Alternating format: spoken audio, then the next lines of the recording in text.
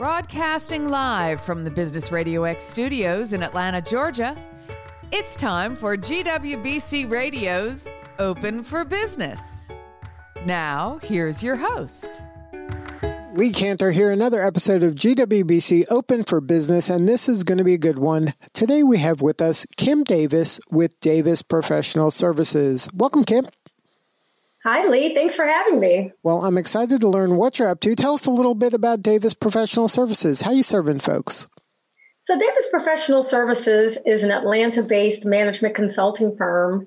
We provide business consulting services to commercial organizations and federal government agencies. And our mission is to become an extension of our clients' teams, helping to solve their most pressing issues while ensuring the customer experience is top of mind. So how'd you get into this line of work? What's your backstory? So my background is in consulting and marketing within the business process outsourcing space. I spent many years at Electronic Data Systems and Hewlett-Packard, focused on those areas.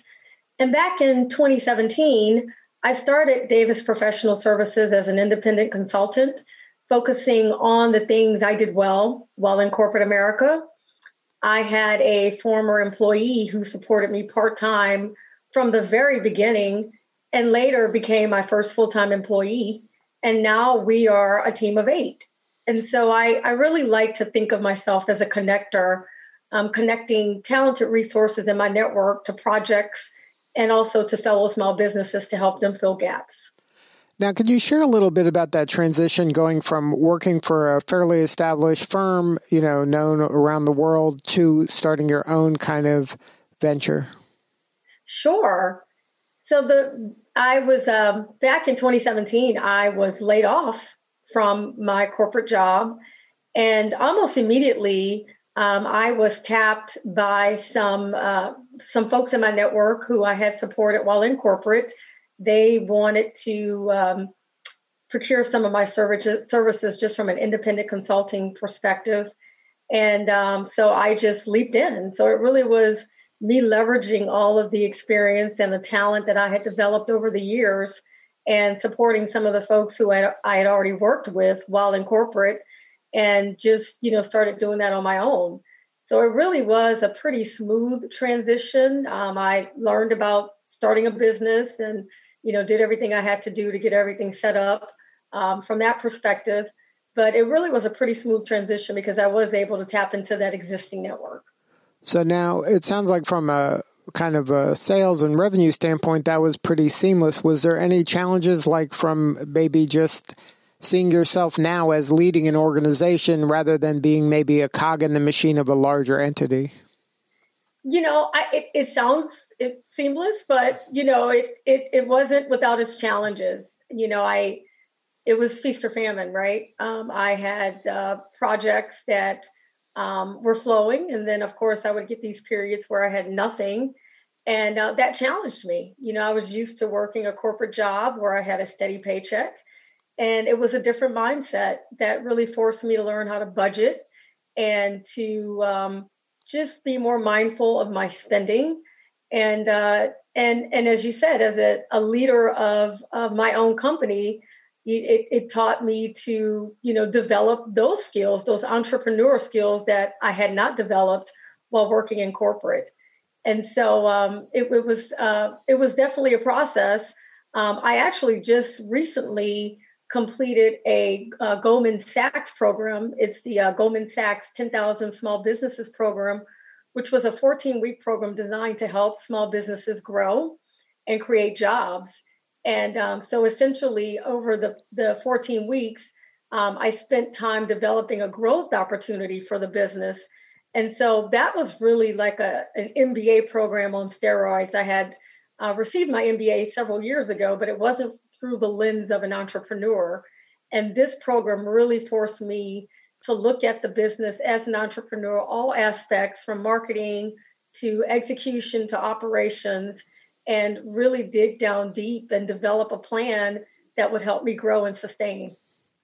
Now, as you're kind of evolving in your business and your practice, and you have, like you said, now a whole team around you, how important was kind of being mindful about corporate culture and building the culture that you wanted rather than just having the culture form around you? Culture was really important to me. It was, while in corporate, I had really, maintained a professional disposition. And so I always, wanted to maintain that as in my company as well, always putting client first, as well as just taking care of the team.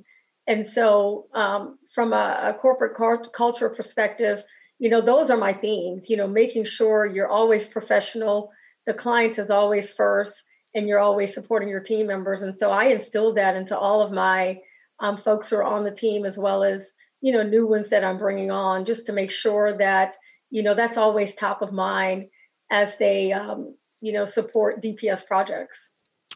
Now, when clients are working with you, are they coming to you typically with a certain type of pain that they're like, okay, the Davis professional folks, they're the ones that can help us with this? Or are they coming kind of based on referral? Like, what does that first engagement typically look like for your firm? So it's a combination of the two. One of my oldest clients came as a referral. And I mean, what you typically see is oftentimes organizations just don't have the time or resources to focus on key important areas, or they just may not have the expertise to address business challenges. And so, from leveraging that network perspective, I've had folks to bring me into their corporate organizations to support some projects that either fell into one of those two buckets. And, we typically go in and we become an extension of those teams, immersing ourselves into their culture and ways of working. And so I would say primarily it's been through networking, through leveraging relationships with organizations like GWBC and a couple of other organizations of which I'm a member. So I would say, leveraging the network and as well as marketing and leveraging these professional organizations as well. So you mentioned GWBC. How did that group get on your radar, and how has it helped? So GWBC got on my radar early on, and it escapes me how I was made aware of the organization. But I've been a member now for about 4 years, so very early in my entrepreneur career. And it's an awesome organization for women in business. GWBC provides phenomenal resources, which proved invaluable during the pandemic. Within GWBC, I'm a member of the Voice Committee, which is comprised of a great group of women who pour into each other's businesses and lives. And we meet monthly to share what we call our roses and thorns of our businesses. And so we've created a small family inside of GWBC that has provided a real safe space for us to just be real authentic with each other and to support each other. And then are you seeing any benefit in terms of getting clients or connecting to maybe larger entities that you would have trouble as an individual getting in front of? Absolutely. So several years ago, I was at a GWBC function, and actually it was the Tables of Eight. And I was just overheard a couple of women having a conversation about their business. And it was, what they were talking about was very similar to the type of work that I do. And so I, walked up to them, introduced myself, and, let them know that we do very similar business. And they said, hey, well, that's great. We're always looking for other small businesses to bring in from a subcontract perspective. And that's exactly what they did. We started working together back in 2018, and they brought me on to several projects as a subcontractor, which was just an awesome way to get in and get my feet wet and get some exposure. So yes, absolutely. GWBC is just amazing from, a small business to small business perspective, as well as the access you have to large organizations. So now, do you have any advice for that person that maybe is in a corporate job that maybe they're frustrated with, or it's not kind of leading them down the path they envisioned, but they want to kind of venture out on their own? Is there any advice you would give that person as they kind of launch into maybe a second act in their career? my advice for anyone thinking of starting their own business is to really do good work and build great relationships. As an entrepreneur, you will tap constantly into your network for support, for advice, for talent, and you want to have laid the foundation for doing so. And so, you want to have that history. You don't want to, have to build it as you go. But, from the onset, you want to establish a great reputation for doing work, being a person of your word.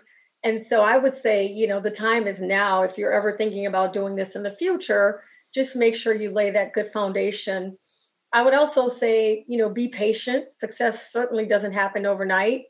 And so it's really important to be diligent and to stay the course. And then, lastly, look for opportunities to, participate on projects as a subcontractor. As I just mentioned, it's really a great way to get exposure with minimal risk. So, you don't always have to step out there and try to prime contracts with large organizations. Look for other small businesses to, sub to, and use that as an opportunity to get your feet wet and get that exposure with minimal risk.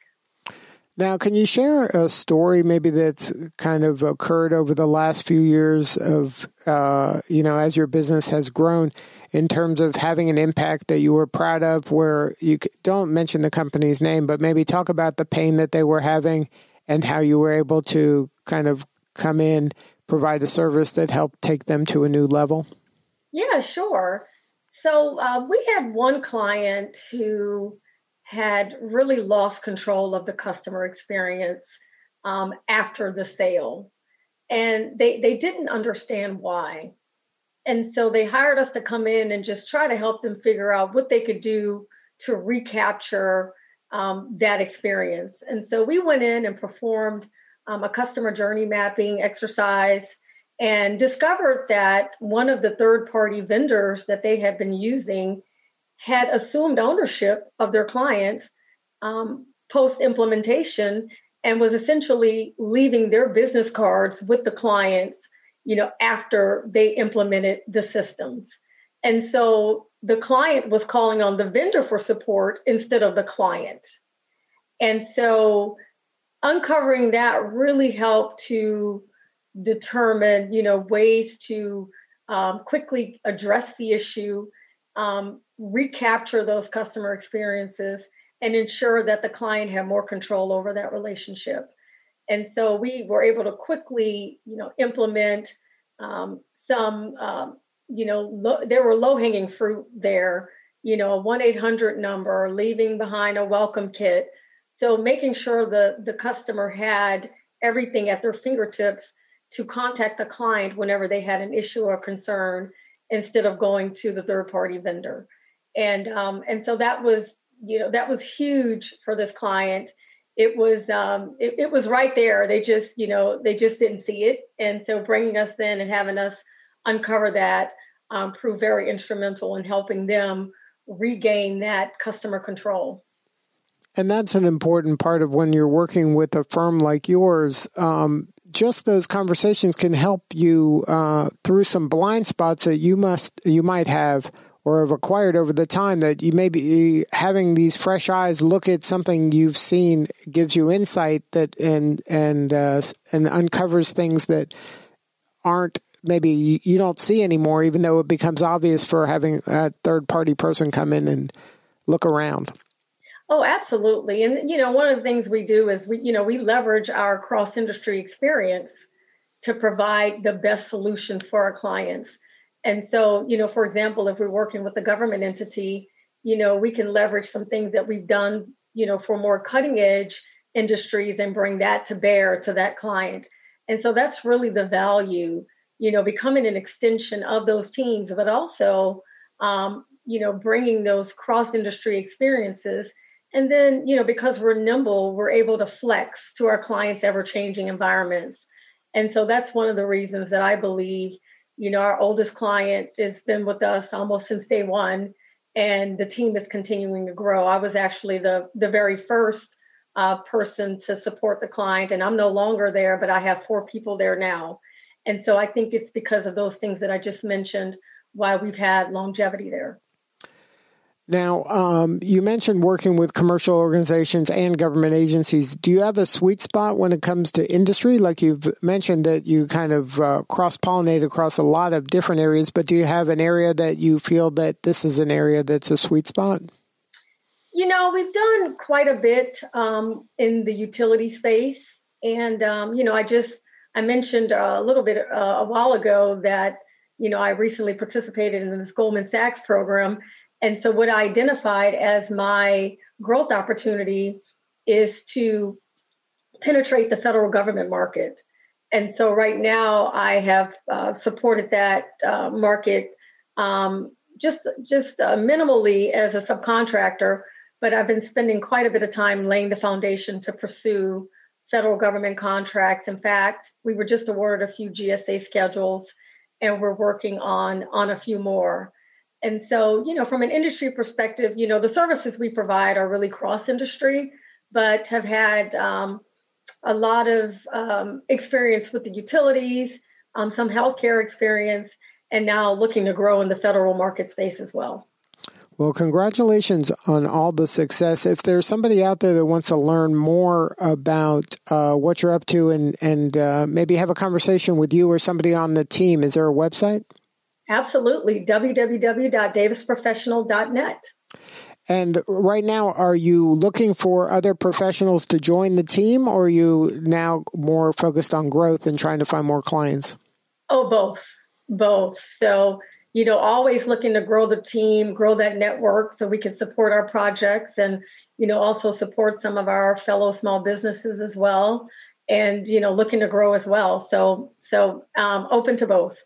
Good stuff. Well, again, thank you so much for sharing your story today. Kim Davis with Davis Professional Services. That's davisprofessional.net. Thank you, Kim. You're doing important work and we appreciate you.